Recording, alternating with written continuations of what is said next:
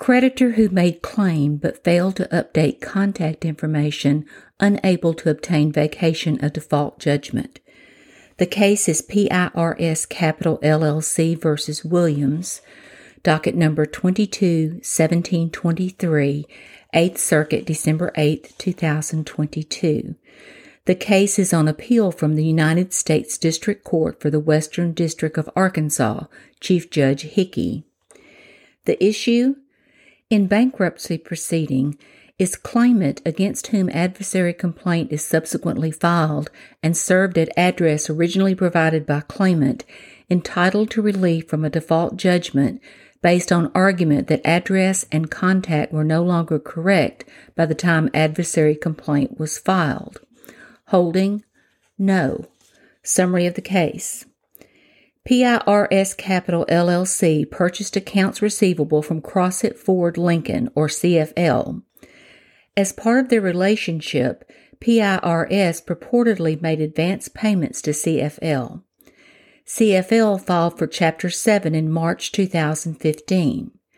PIRS filed a timely proof of claim for over $137,000 in unpaid advances. The proof of claim listed its address as 40 Exchange Place, Suite 1607, New York, New York 10005, and was signed by Alexander Parcel, listing managing partner as his title, and 40 Exchange Place, Suite 1607 as his address.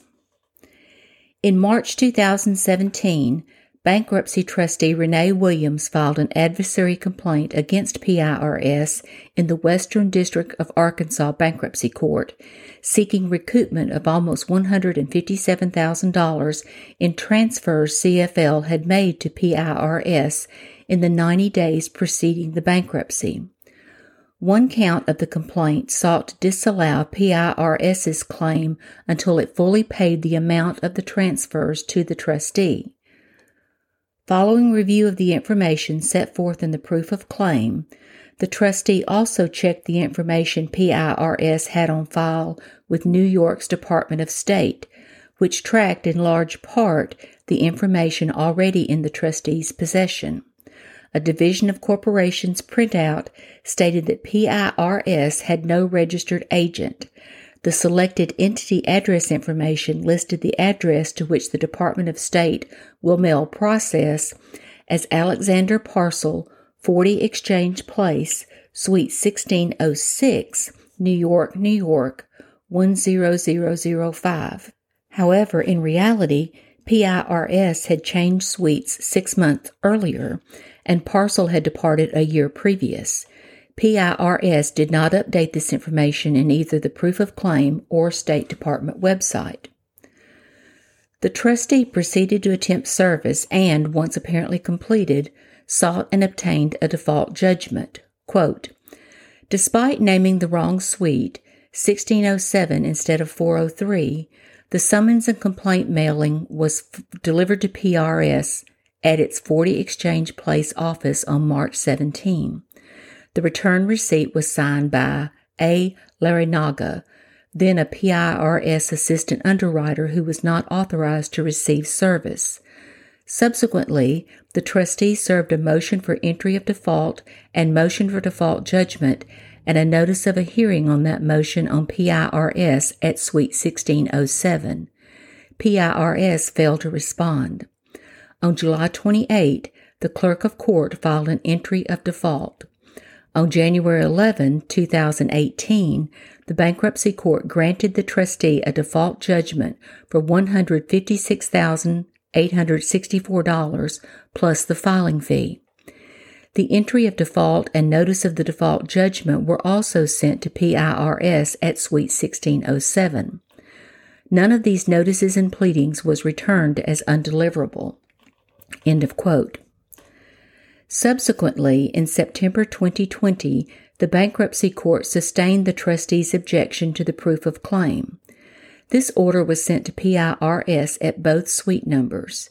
PIRS claiming that this was its first notice of an adverse action in the case, thereafter sought vacation of the default judgment pursuant to Federal Rule of Civil Procedure 60B-4 on the basis that the order was void due to lack of service, and B-6 due to the deprivation of the full and fair opportunity to litigate its defenses.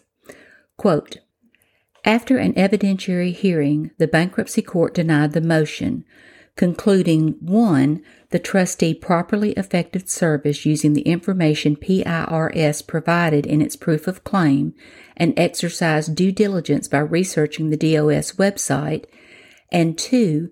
PIRS's failure to respond to the adversary complaint and subsequent motion for default judgment was due to its own failings, including making Parcel its agent for purposes of service, failing to update bankruptcy and DOS records, and failing to ensure mail would be forwarded to its new address. End of quote. The district court affirmed. PIRS's arguments on appeal tracked those it made below. With respect to Rule 60B-4, the panel noted that this rule generally does not render an order void where there exists at least an arguable basis for jurisdiction, and adopted the bankruptcy and district court's holdings that there were several bases in favor of such a finding in the instant case. First, the Bankruptcy Code Service Rule allows service by mailing of the service documents to a corporation's officer or agent, and both the proof of claim submitted by PIRS and the New York Business Database indicated the address and individual to whom the process were directed were proper. Second, the record reflected actual receipt by a PIRS employee at the right address. Third, PIRS should not benefit from failing to ensure the trustee and State of New York had accurate information for it. Also, citing to Espinoza, a bankruptcy case, any deficiency in adhering to the adversary complaint schedule rule would not constitute a jurisdictional defect. With respect to whether Rule 60B-4 afforded relief, the panel held that these circumstances were not exceptional as contemplated by the rule. End of decision.